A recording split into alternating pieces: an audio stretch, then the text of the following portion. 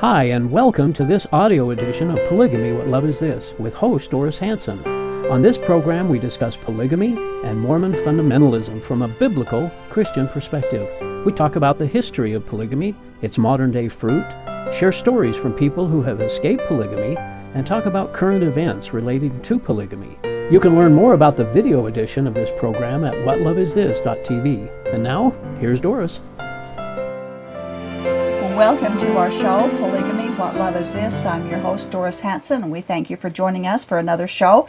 And of course, the purpose of our show is to challenge Mormon polygamists to check out your Bible and compare it with Mormon doctrine. And when you do that with the honest desire to learn God's truth, you will quickly learn that Jesus is our Savior and that polygamy really doesn't have anything to do with it, and what a relief that truth can be. And if you or anyone that you know is in a polygamy group or in a polygamous situation and they want to get out, or if you want to get out, you can give us a call. We will help those who want to escape. We'll provide a safe escape and also a safe place to go. Everything that we do is held strictly confidential. We have a toll-free number. It's 877-425-9993. Give us a call and we will help you. If you want to make comments about our show or about any of our shows, you can email us, email at whatloveisthis.tv, or for any telephones regarding topics or guests that we have on the show, you are welcome to call us at 385-240-2888. And I would like to introduce our returning co-host, Earl Erskine. Hi, Doris. How are you? I'm good, and you're good too. I can tell already. Yeah. On tonight's show, we're going to talk about some interesting scriptures. The Mormon Article of Faith, number 8, is, of course, the polygamists believe in the Article of Faith, all of them. All 13 of them, yeah. Right, just like the Mormons do. But the 8th part, Article of Faith, in part says, I think you're going to quote that for us, the part that we're going to use. We believe the Bible to be the Word of God as far as it is translated correctly. As far as it's translated correctly. Yes. And those who believe that the Bible has been corrupted and mistranslated haven't investigated for themselves the truth of that statement. That's what I found out. And they haven't found out the truth of the history of the translation of the Bible. Polygamists reject the Bible as being the trustworthy Word of God, just like the Mormon Church does. Now, being born and raised in a polygamy group can be a traumatic experience, and it's also an abusive experience for many women and children. Parents or the leaders often use God as their threat against us. Every hardship imposed on us was His idea, they say. We couldn't expect His blessings if we didn't live up to His perfect standards all the time. And if we rebelled against polygamy, of course, God would condemn us. Mormon doctrine taught that females were under God's curse, which is why we had to submit to polygamy. This is what Brigham Young said. Yeah, from the teachings of Brigham Young. True, there is a curse upon the woman that is not upon the man, namely, that her whole affection shall be towards her husband, and what is the next? He shall rule over you. And they used the curse in Genesis chapter 3, where God did not curse, by the way, did not curse the woman, but they also use that why we have to submit to sharing our husband. Now that's the Mormon rendering, but of course it's not the proper biblical interpretation of Adam and Eve. It's not even close. But when I finally got out of the polygamy group, I had made up my mind that I was leaving their pretend God behind me. I would never acknowledge or bow down to him ever again because he was a monster. And at the time, I had no idea that their God wasn't the God of the Bible. I couldn't even have known there was a difference. But there is a huge difference. And even now, I see people who escape polygamy groups, and they also leave behind everything relating to the polygamous God of the polygamy group. They've had it with God of polygamy and his requirement of polygamy, and absolute submission that they require to the patriarchal power of abusive men. But I am perplexed when I see people leave the fundamentalist polygamy groups and then join the mainline LDS church. Why would they do that? Why not completely reject Joseph Smith and everything he taught and stood for? It all began with him and he never recanted any of it. It's the same Joseph Smith who taught that we must practice polygamy or be damned. It's the same Joseph Smith who threatened his wife Emma with destruction if she didn't bow to his polygamist activities. It's the same Mormon doctrine, the same requirements for salvation, and all of it in the Mormon Church is just hidden a little bit more cleverly or covered up and compromised through their changes that they make. And they all reject the Bible as God's Word, just like Joseph Smith taught. There's little difference between the teachings of the Mormon Church and the teachings of the polygamy groups, and doctrinally it's hardly possible to tell the difference with the exception of polygamy. And besides that, LDS doctrine requires polygamy in heaven. They hide it, but it's still in their books. Yes, it is. The fact that the LDS gave up polygamy was a compromise. It was not a doctrinal decision. Joseph Smith taught it was an everlasting command and covenant. Everlasting. Yeah. Several other early Mormon prophets also taught it was everlasting and that they would not and could not ever give it up. Because of huge errors about God that we were taught, we thought it would be interesting on this show to present our polygamous or ex-polygamous viewers with some very precious Bible passages that the polygamy groups didn't teach us. I was never ever taught that despite the fact that I was a sinner, God loved me. But that's the message of the Bible. Polygamy groups don't teach that sins are completely paid for by Jesus Christ and forgiveness and salvation comes only through their faith and trust in Him rather than in polygamy or any other kinds of good works. So we're going to share some awesome Bible verses that your parents or polygamy group probably never taught you.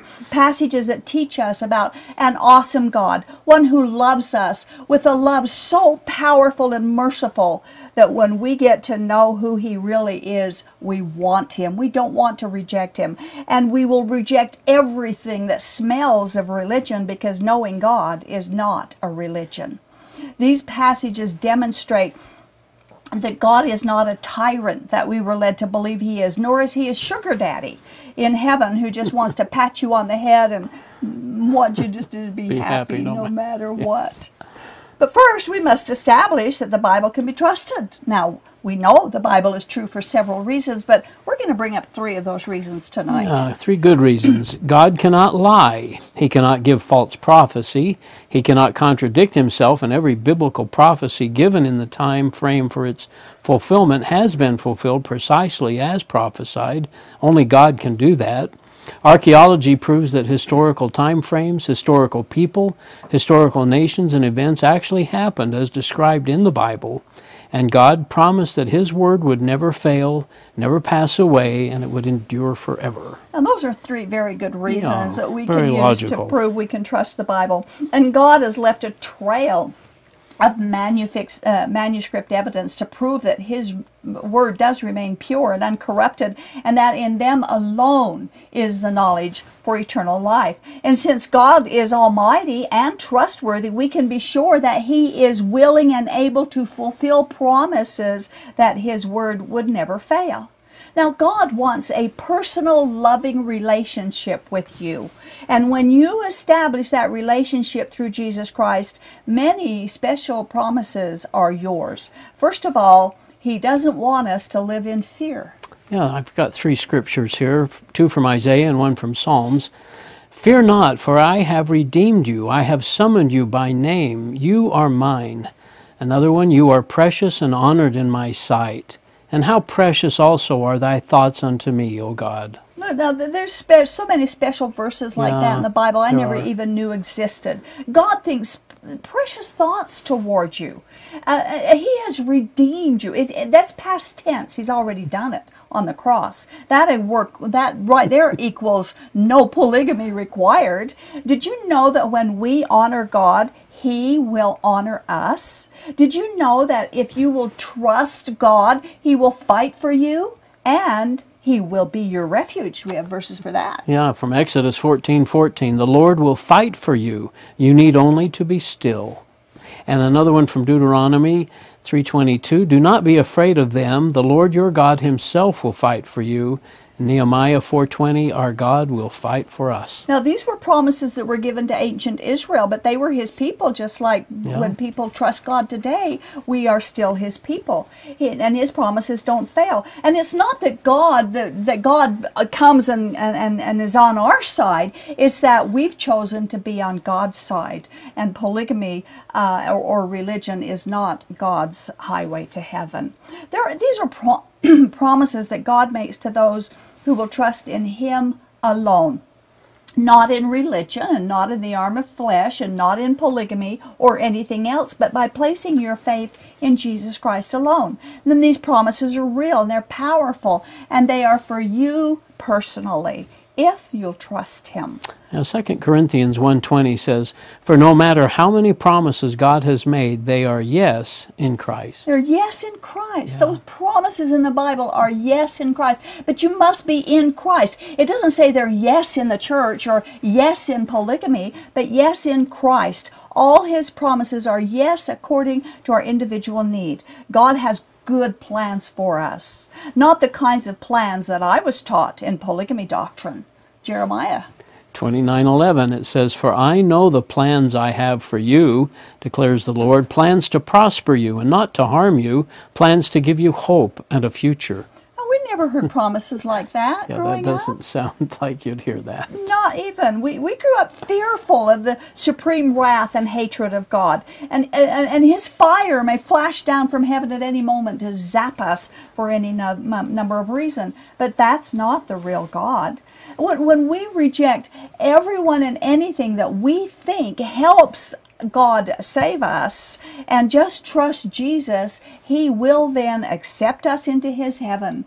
And he promises that he will never ever leave or forsake us on our way into heaven. We have some scriptures here on that. From Matthew and Hebrews it says, and surely I am with you always to the very end of the age, and never will I leave you, never will I forsake you.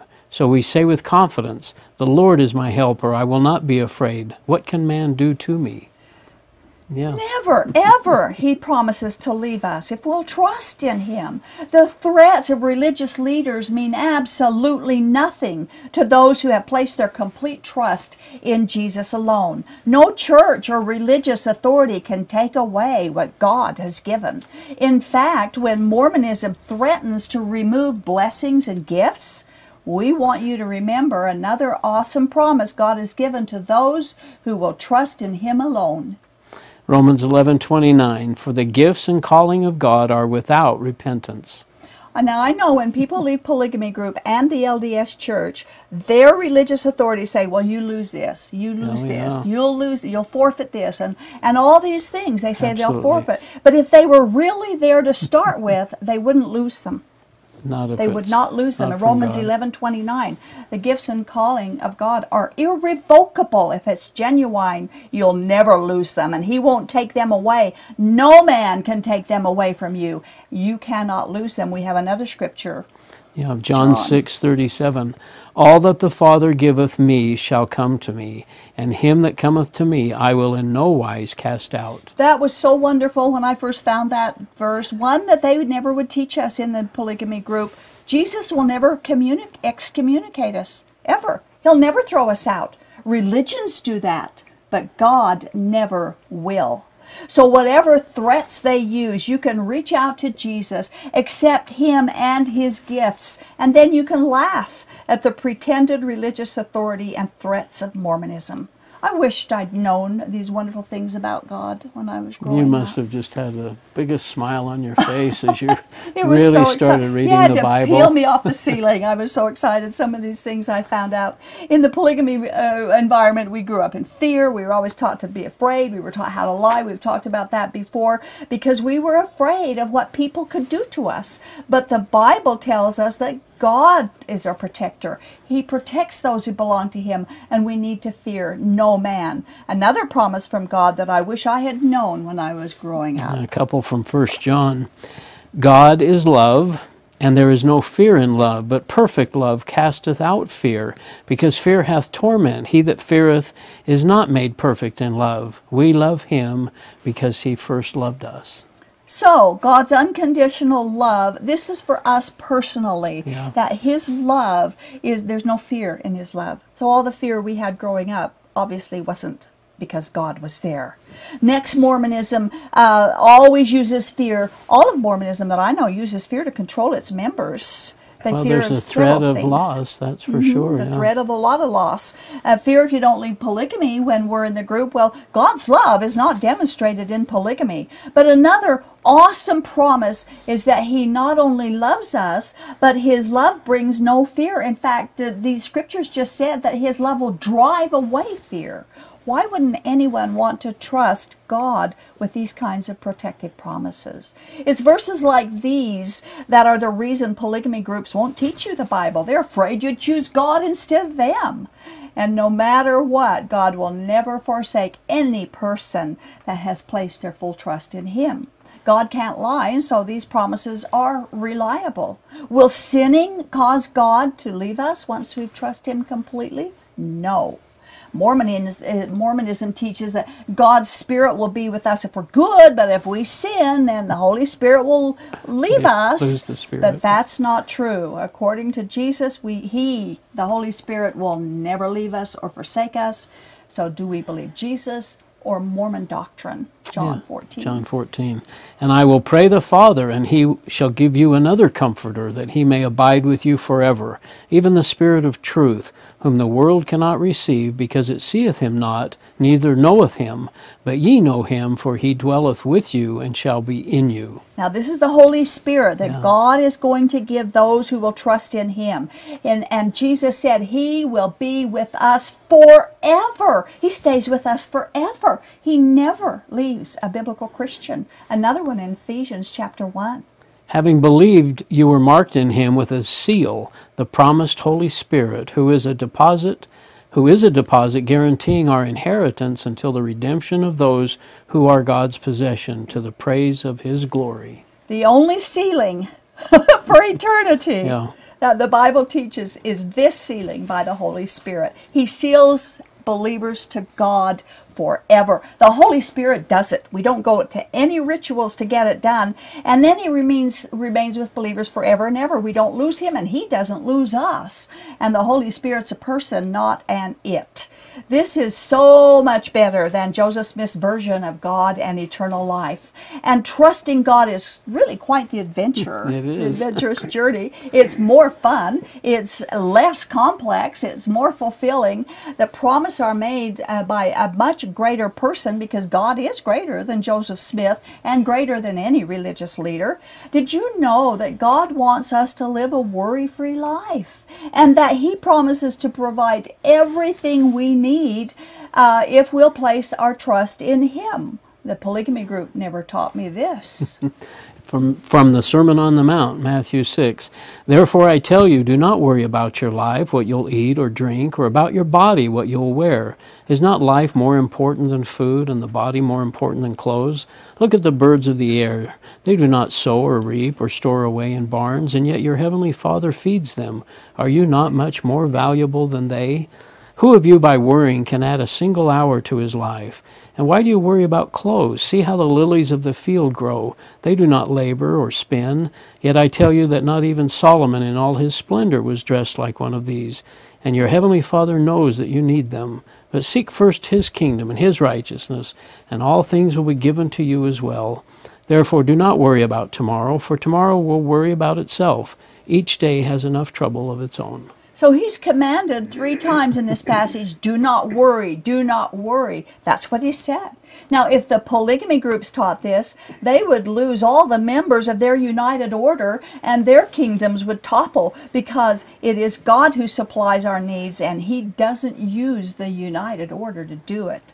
When we place our full trust in Jesus alone, He will take our worries and exchange them for deep, abiding peace and promises to provide all all our needs. Now, we're not saying that life in Christ that is problem-free, that we don't have any problems. That isn't true, because we will always have problems. But we are saying that God walks us through every step of the way, through every problem. He guides us, and He guides us with His wisdom and with His comfort and with safety through every trial and problem that we have.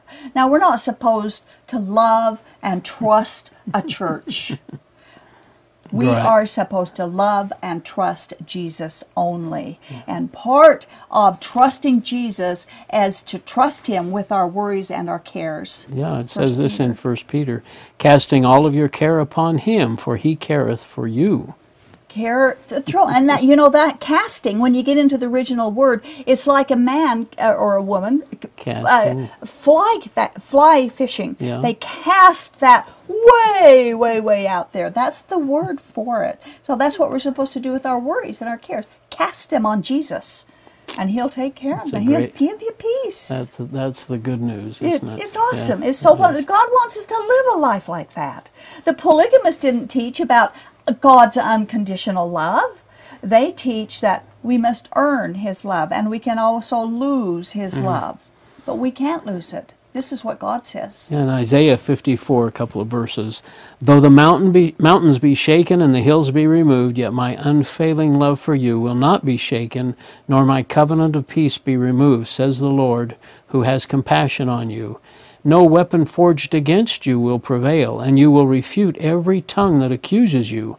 This is the heritage of the servants of the Lord, and this is their vindication from me, declares the Lord.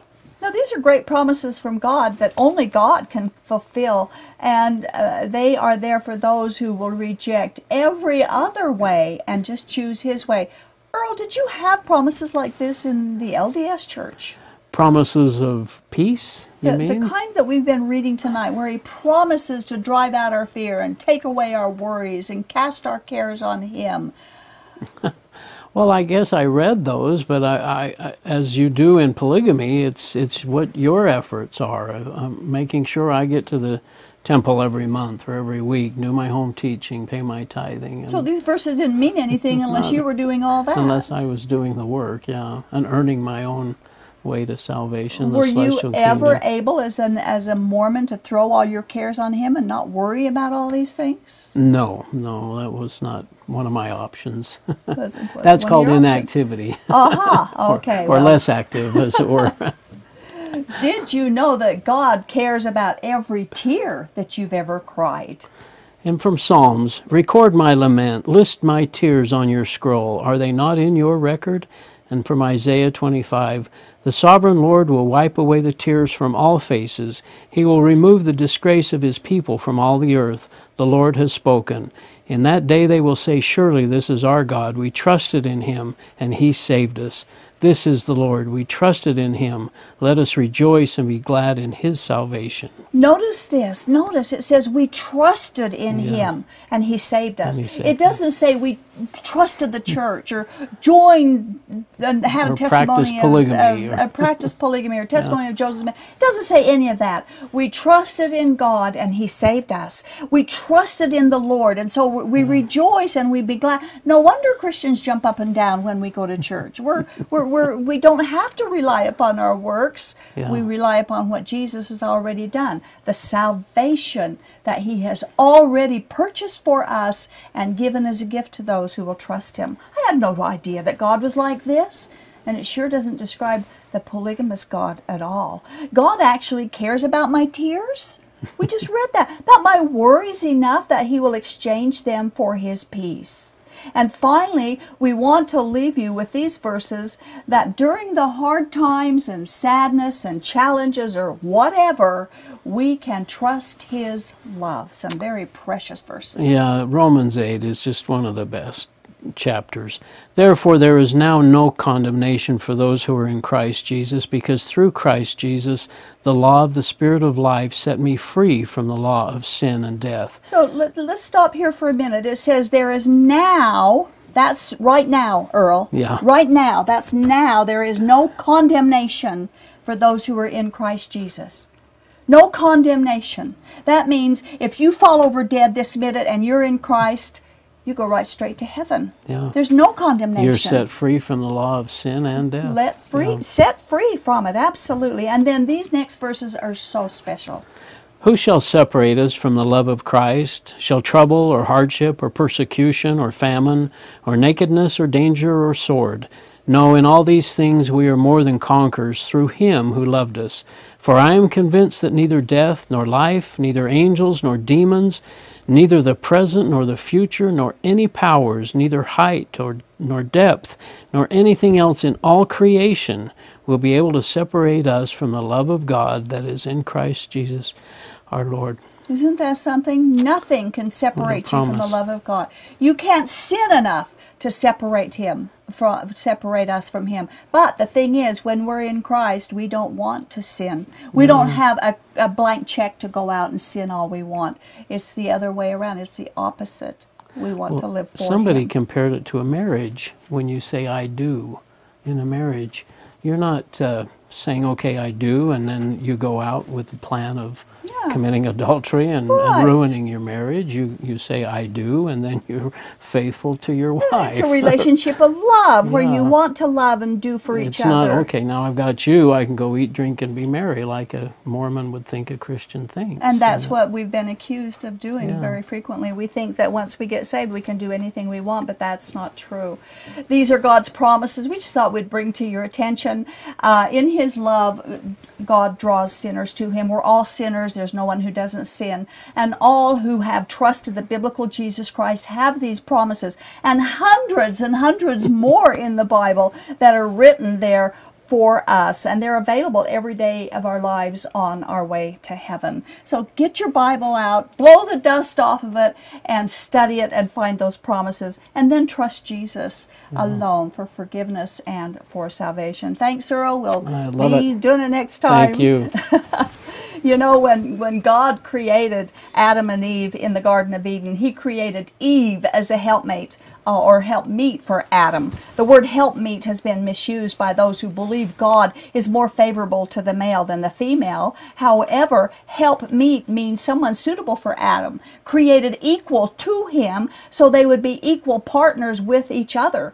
The polygamist humiliation of women is opposite treatment from what God created women to be. Mormon polygamy and patriarchy has perverted God's design for male-female partnership and equality.